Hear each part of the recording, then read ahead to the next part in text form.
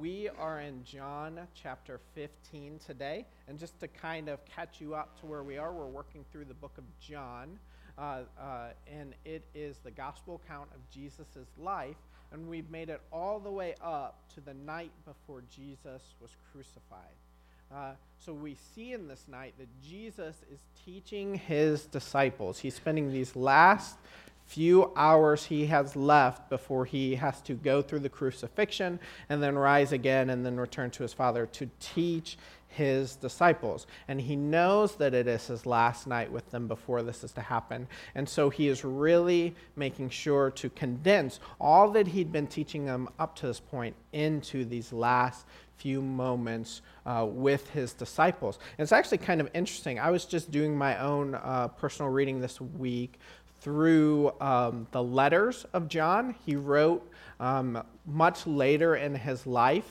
obviously. He was one of the last gospel writers, last apostles alive. And so late in the first century, he's writing these letters. And I was looking and I was reading through 1st and 2nd John. I'm like, these words sound incredibly familiar. And I go back to what I was preparing here for the sermon today, and I see that he's using so many of the same phrases and ideas and everything else.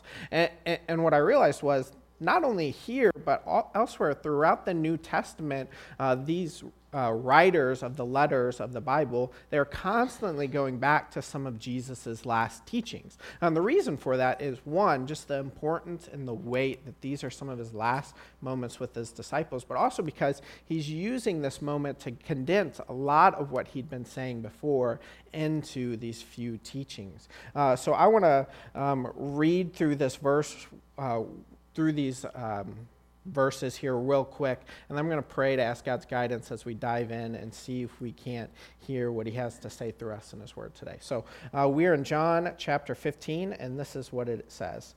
I am the true vine, and my Father is the vine dresser. Every branch in me that does not bear fruit, he takes away, and every branch that does bear fruit, he prunes, that it may bear more fruit. Already you are clean because the word I have spoken to you. Abide in me, and I in you, as the branch cannot bear fruit by itself, unless it abides in the vine, sorry, I lost my spot there. Abide in me, and I in you, as the branch cannot bear fruit by itself. Unless it abides in the vine, neither can you, unless you abide in me. I am the vine, you are the branches. Whoever abides in me, and I in him, he is it that bears much fruit. For apart from me, you can do nothing. If anyone does not abide in me, he is thrown away like a branch and withers, and the branches are gathered, thrown into the fire, and burned.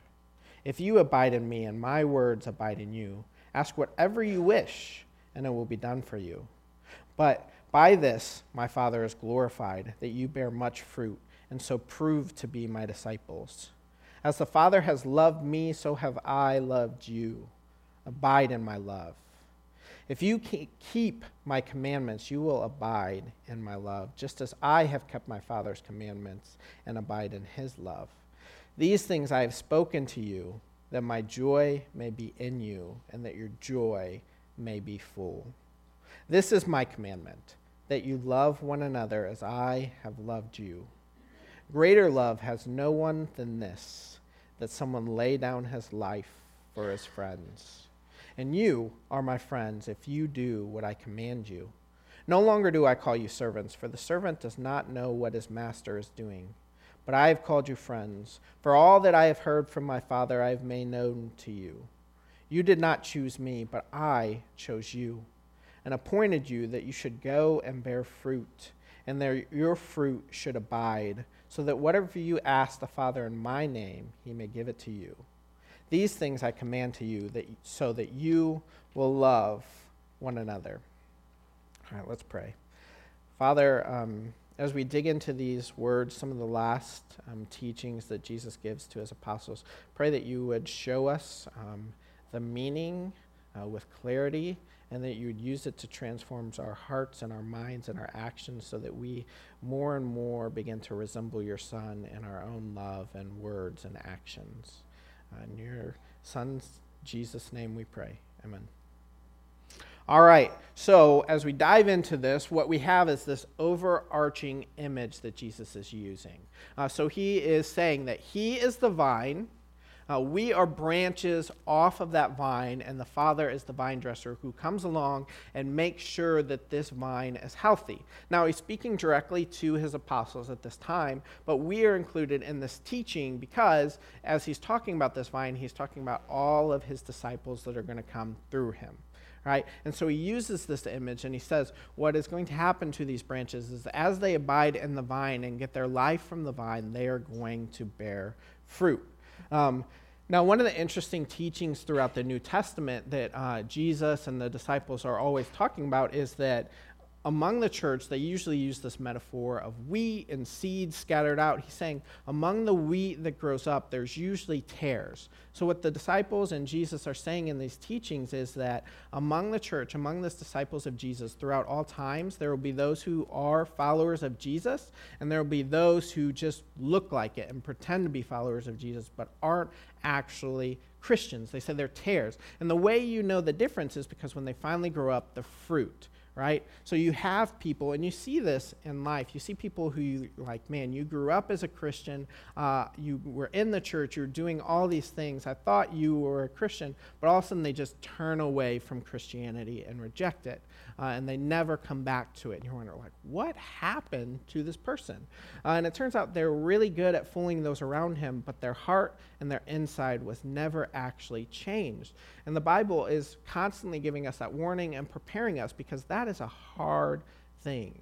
To have someone you love and care for, a friend who's walking with you and you think walking with you to Jesus and then they turn away.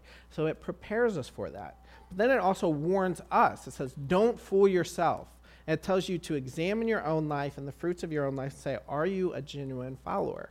And the amazing thing is that the Bible doesn't leave us hanging. It says you can actually know for sure if you're a follower of Jesus or not, which is kind of a relief. Like, that would be horrible, your whole life never knowing for sure, do I actually have faith in Jesus or do I not have faith in Jesus? But the Bible says you can be sure. And this is one of these verses that is challenging us to do that. It says the way you can be sure is that a true follower of Jesus, one of my true disciples, will bear fruit. Now it's interesting because Jesus breaks down this image and he explains, all right, I am the vine, you guys are the branches off that vine. God is the vine dresser who comes and prunes and cuts away, but he doesn't say what the fruit is, right? He doesn't directly say in this verse, okay, what is the fruit? Which would seem kind of important. But the reason he doesn't explain what the fruit is because all throughout his teaching and all throughout the Bible, there is constantly this image of fruit coming up and saying a changed life produces something. And they always call it fruit, whether it's the fruit of righteousness or the fruit of repentance. So the Bible is constantly using this image. And at this point, the disciples and those who read the Bible know what he's talking about. So what is he talking about? And there's kind of two main lines of thought when he says the fruit. If you abide in Jesus, this is the fruit. And the one main of thought is kind of taking that image of scattering seeds, like, all right, if you bear fruit, that means you will share the gospel and you will help disciple other people to follow Jesus. But then there's the other line of thought that says, okay, so the fruit, it's kind of like the fruit of the Spirit, right? Love, joy, peace, patience, kindness, goodness, gentleness, self-control, right? Those inner characteristics. When you study it, what you realize is, yes, like it is both. The Bible doesn't actually separate those two things like we, at least I have a tendency to, right? You'll see other parts of the Bible where it says, okay, when you are maturing in your relationship to Jesus, you will start to love your brothers and sisters around you. You'll be more peaceful. You will have less divisions within your church, right? So that's sign of that inner maturity, right? The love, joy, peace, patience, and kindness you're showing everyone else. And it says, and that will be a witness to the world around you because they will see what Jesus' love looks like. All right? So the Bible never lets you separate your inner life from your witness to the world. And if you think about that makes sense because it's not only the words that you say, but the way you live out those words that testifies to who Jesus is. Right? And not only that, but if you truly loved someone, right, that first fruit of the Spirit, then you would share to them the words of eternal life. So there is no separation between this idea of sharing the gospel and evangelizing in your inner life. They all work together, and all of that is this fruit that Jesus is preparing in us. And he's saying if you are abiding in Jesus, if you're a true follower, this is what your life will produce. And if it doesn't produce that, you're not a true follower of Jesus. It doesn't do that to beat people over the head for not being perfect, right? The fruit here is not perfection. The fruit here is just this growing maturity, this growing fruit of the Spirit, this growing walking in and helping others to know Jesus as well. And he actually says here in several other points, like, this is to give you hope. If you look back at your life and you examine, am I the same person as before I claimed to know Jesus, or has he changed me? And as you look back at your life and you see how he's changed you to be more loving and kind and gentle and patient, and as you've seen your passion to bring other people closer to Jesus grow as well, you see he has given me the Spirit, and he is beginning to change me. But how is this fruit produced? Because we actually dig in here, and what we see is interesting. It says, every branch in me that does not bear fruit, he takes away. And he's telling that so you can examine your life and you can find hope if God has begun to change you. He said, every fruit that does not bear fruit, he takes away, but every branch that does bear fruit, he prunes. Now, this is not the only time in the Bible that this image is used. It's used in Proverbs, and it's also used in Hebrews, where the author says that those the Lord loves, he disciplines. And now no discipline and it is pleasurable to the person in its time, but it produces the fruit of eternal righteousness, right? So that's the thing. If you are a follower of Jesus, he says you can know you are a true disciple and follower of Jesus because he disciplines you. And he says that in the same voice that he says, and I tell you this so that you can have joy, which seems mutually exclusive at first, right? Like, yeah, being disciplined by God, that sounds like so much fun, Jesus. What are you talking about here? But what he's saying is this. If you look at your life, right, the commandments that God gives you, the discipline that he gives you, it's producing you into a certain type of person. He's saying who you were before, that's not going to ultimately bring you joy and hope. That's not ultimately going to be who you want to be. Discipline is painful in its time, but the person it is making you makes all of that pain and all of that discipline worth it. We actually see, and I bring this up a lot, in one of Paul's letters, he actually says, these light and momentary troubles are not even worth comparing to the weight of the glory that it is producing in me. And now this is Paul. When he says light and momentary troubles, he means several times he'd been beaten to death, falsely imprisoned, kicked out of cities, chased for his life, right? He only can say light and momentary troubles because he knows that what he is being changed into and what is being produced into him is so incredibly worth it that this is not even worth comparing. These troubles are not even worth comparing. And that's not to make light of the discipline and the troubles and the pain that our life gives us, right, in this fallen world. It is hard. Life is painful. But what God is saying is that he is using all of this to transform you.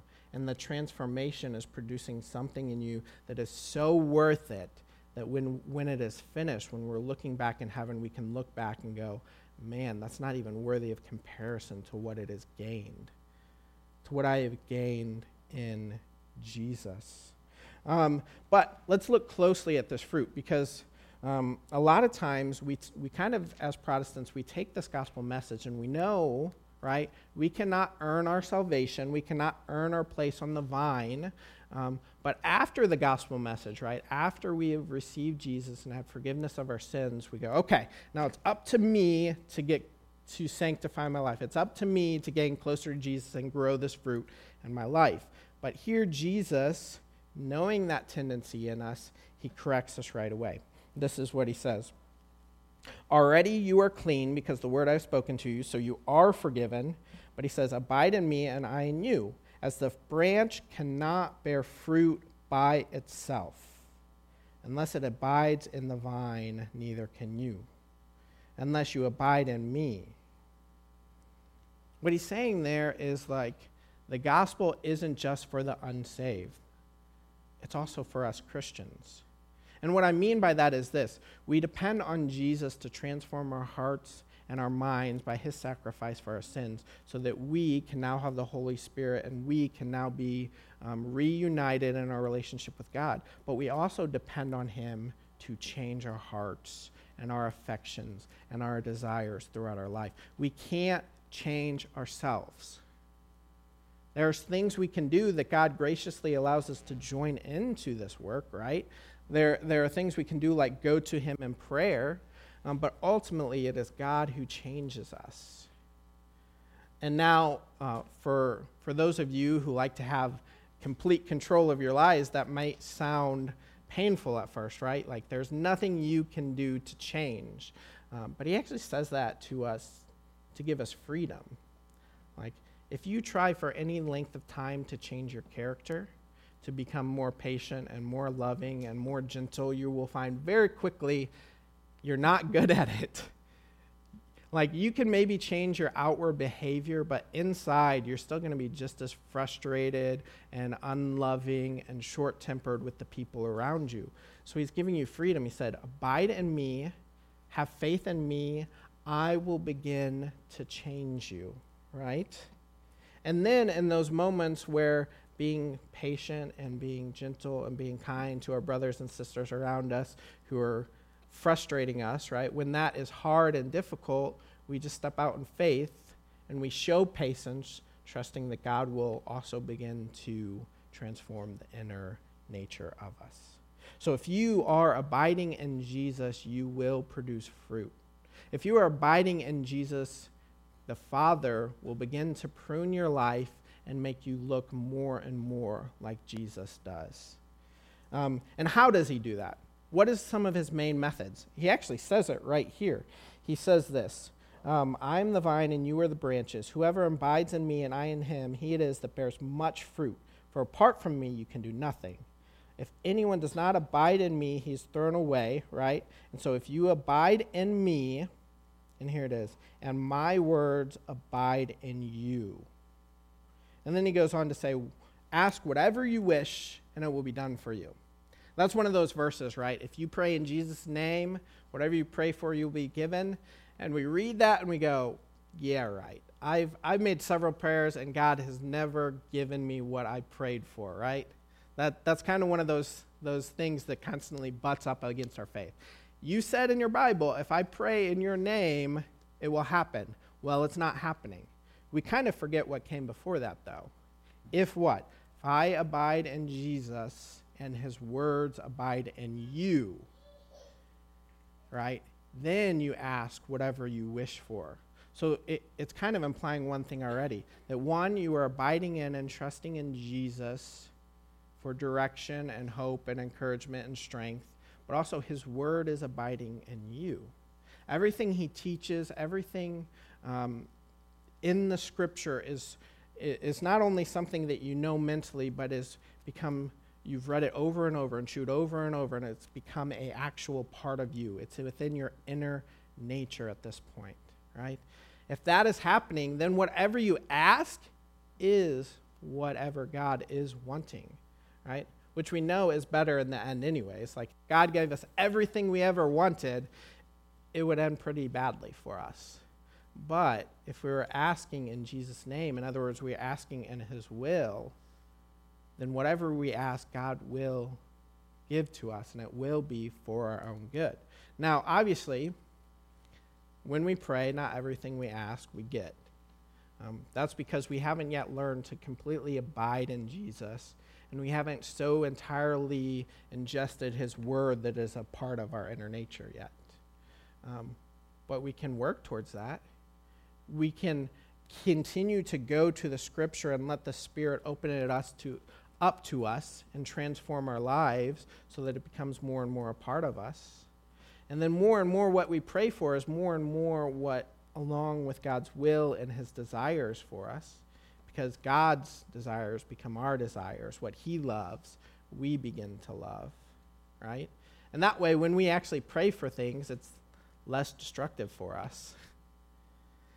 But that does bring up the question, why pray in the first place, right? That's kind of one of the questions.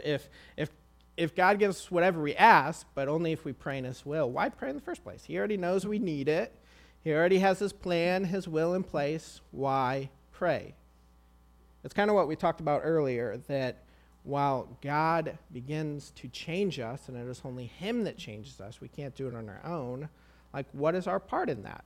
Why do we still have to do some of the discipline, like praying and going to the scripture and stepping out in faith in our actions of love? Why do we have to do these things? Which actually goes, I think, to the very seed of the gospel. What is so good about the gospel? What is so good about the good news of Jesus? What was broken in the fall? We know that human beings were created to be in perfect relationship with God.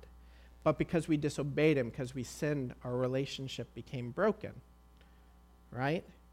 So what is wrong with the fall? What is broken about sin is that we became separated from God. God is restoring that relationship with him.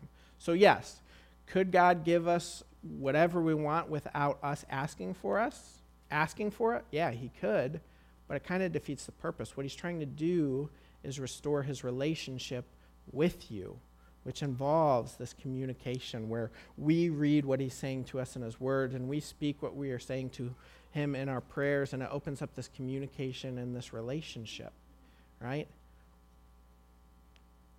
So we see that God is restoring relationship as we abide in him, and his word abides in us. And we see that by this, God is glorified.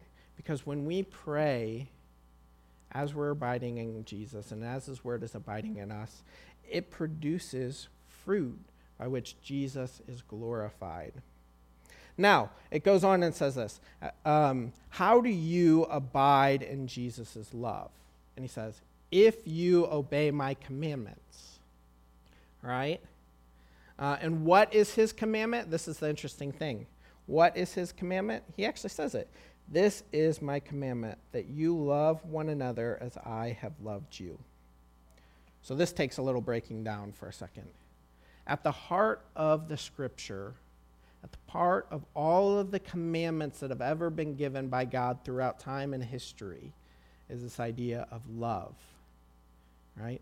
All of it can summed up is, are you loving God, and therefore are you loving God's created beings around you for God's sake, right? That sums up all of these commandments, which changes things, because you can outwardly seem to be obeying God, right? This is why you can have people who appear to be Christian, because outwardly they seem to be doing all that is being commanded and all that's being asked of them, but they aren't doing it because they love God, and they aren't doing it because they love the people around it. They're doing it because, whatever reason, they feel they have to. There's some gain in it at the moment. Whatever reason except for love. And so they're missing the heart of it. Outwardly, yes, but inwardly they haven't gotten what God is trying to do for them. But it leads us to another question, right? What is love? I encourage you to do this. I was looking for videos as I was preparing the sermon on YouTube, just like that question, type it in, what is love? Problem was I couldn't actually find one where the words were necessarily appropriate for the sermon as they defined love. But everyone has a different opinion on what love is, and usually it's very vague, and they use a lot of big words that don't really mean a whole lot. No one knows what love is. What is love? As I was doing that search, I actually found this video by this Orthodox priest. And even though we were Protestants, I think we can learn from a priest this once. So this Orthodox priest was telling this story about this young man who came to him for spiritual advice. And he sat down to eat lunch together, and this man pulled out his fish, and he just goes, "Man, I love fish." The priest looked at him and goes, "You do?" He's like, "Yeah, I love fish." He's like, "Really? You love it so much that you shoved a hook in its mouth, yanked it out of the water, cut it open, cooked it, and you're eating it. You don't love the fish. You love yourself. And the fish brings you pleasure, so you consume it." Now, this priest wasn't a vegan. He didn't care about the fish necessarily, but he wanted to prove a point. A lot of our love, what we call love, is fish love. We don't love other people. We love ourselves. And because that person brings us pleasure in the moment, we consume them. Our relationship then is about us. It is not about that person. But the thing is, God doesn't leave us hanging on what love is. He gives us a definition. Better than that, actually, better than a definition, he gives us an example. He says this: "This is my commandment, that you love one another as I have loved you." The interesting thing in this verse, Jesus is saying all these gospel accounts of who Jesus is and how he loved, how he lived, this is his definition of love. Look, how do we love? Well, look to Jesus. How did he love? Right? But he goes on, he says this: "Greater love has no one than this, that someone laid down his life for his friends. And you are my friends." Now, Jesus at this time, he knew what he was about to do. He knew he literally was about to lay down his life and die for his friends. And looking back, the apostles knew this too. But that's not all he's saying here. What I think we need to remember is at this point, Jesus hadn't yet physically died for them. Not yet. He was going to be, and that's definitely a part of it, but it's more than that, because every waking moment of Jesus' ministry, his sleeping moments too, I would imagine, were spent for us. He didn't live for himself. He literally, every moment he lived, every living perfectly without sin, was so that he could live in our place the life that we could never live. He lived an example so that we could look back and learn from him. Every moment of Jesus' life, he laid down his own life, his own desires, so that he could love us, right? That is the love that Jesus is talking about in this moment. See, true love that the Bible is talking about is not about the pleasure that you get from another person. It is about loving them for who they are, right? If he'd have truly loved the fish, he would have left it right alone in the river that he got it from, right? He just let it keep swimming because that was best for it. And we see this theme echoed throughout scriptures. At one point, it even says, "Consider others more important than yourself." It says, "Outdo one another in showing honor." This is a high thing for Christians. And this verse that started off as supposedly giving us hope, but if this is the standard for love, and if love is the fruit of whether I'm truly a Christian or not, it starts to get a little worrying at this point, right? Like, how can I possibly love like that? And on one hand, the answer is like, well, in this life, you can't. Not completely, not yet. But God is working us more and more and more so that we begin to love more and more and more like he loved. It might not be that yet, but it is the finished product that he is working for. And so are you moving in that direction? Are you loving people more and more for their sake and not for your own? I encourage you this week, every time you get done with your day before you go sleep, think back over your day. Think, how have I loved the people around me? Did I actually love them? Did I do it for their own sake and not for my own sake, right? Am I actually loving people? But thankfully, that's not all the Bible gives us on this idea of love. We look actually in one of the letters by the same apostle, 1 John. What we see is that the only reason we can love is because Jesus first loved us. And you think about that, what it is saying is that human beings intrinsically have this need to be loved. It's part of who we are. It's not a bad thing. I mean, look at creation. Back before sin even entered the world, when it was just Adam, God looked at him and he goes, this is not good. Well, this is before sin. What was not good? It's not good for Adam to be alone.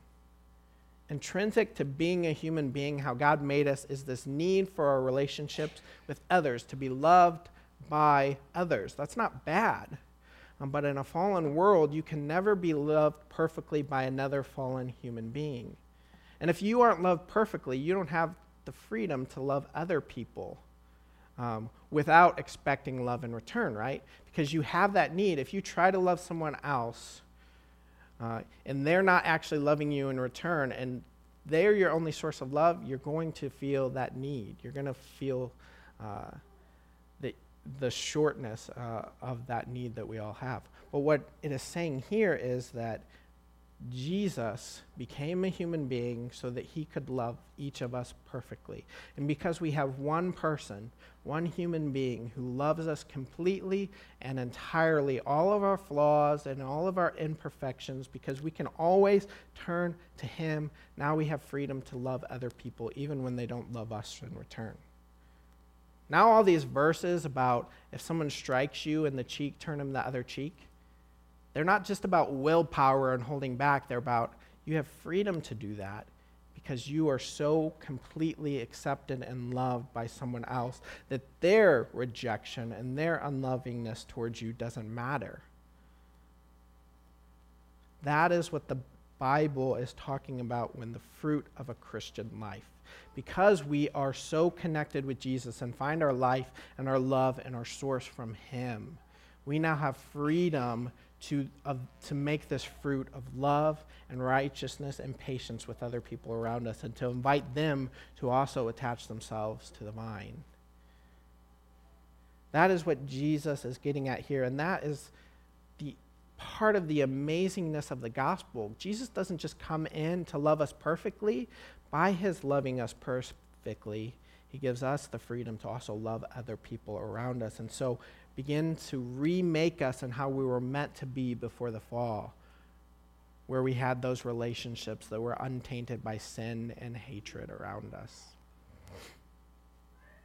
So what I want us to do throughout this week is I want you to chew on just that thought. Because Jesus loves me completely, how does that free me up to love those around me? Think about that in every interaction. Every interaction when you get frustrated and angry at someone around you, when they actually sin against you, think, I have the freedom to forgive them because I have been forgiven. I have the freedom to love them even though they're not loving me back because I am loved by someone else. How will that begin to transform the lives around us? Not just our own lives, but how will that paint the picture of who Jesus is and begin to invite people into the gospel, into this true vine? So I'm going to leave us with that thought. I'm going to pray and as we move into singing and closing out the worship service. So, Father, I just want to thank you for the incredible gift of your Son to us, that he came and he died and he took the punishment for our sins so that we didn't have to. And that he came and he loves us so entirely that it frees us up to love others. Thank you for restoring our humanity, our true nature, our true design through your Son. Help us to hold on to that truth and let it work into us as we dig into your scripture, that your word begins to sink in and transform who we are. In your name I pray, amen.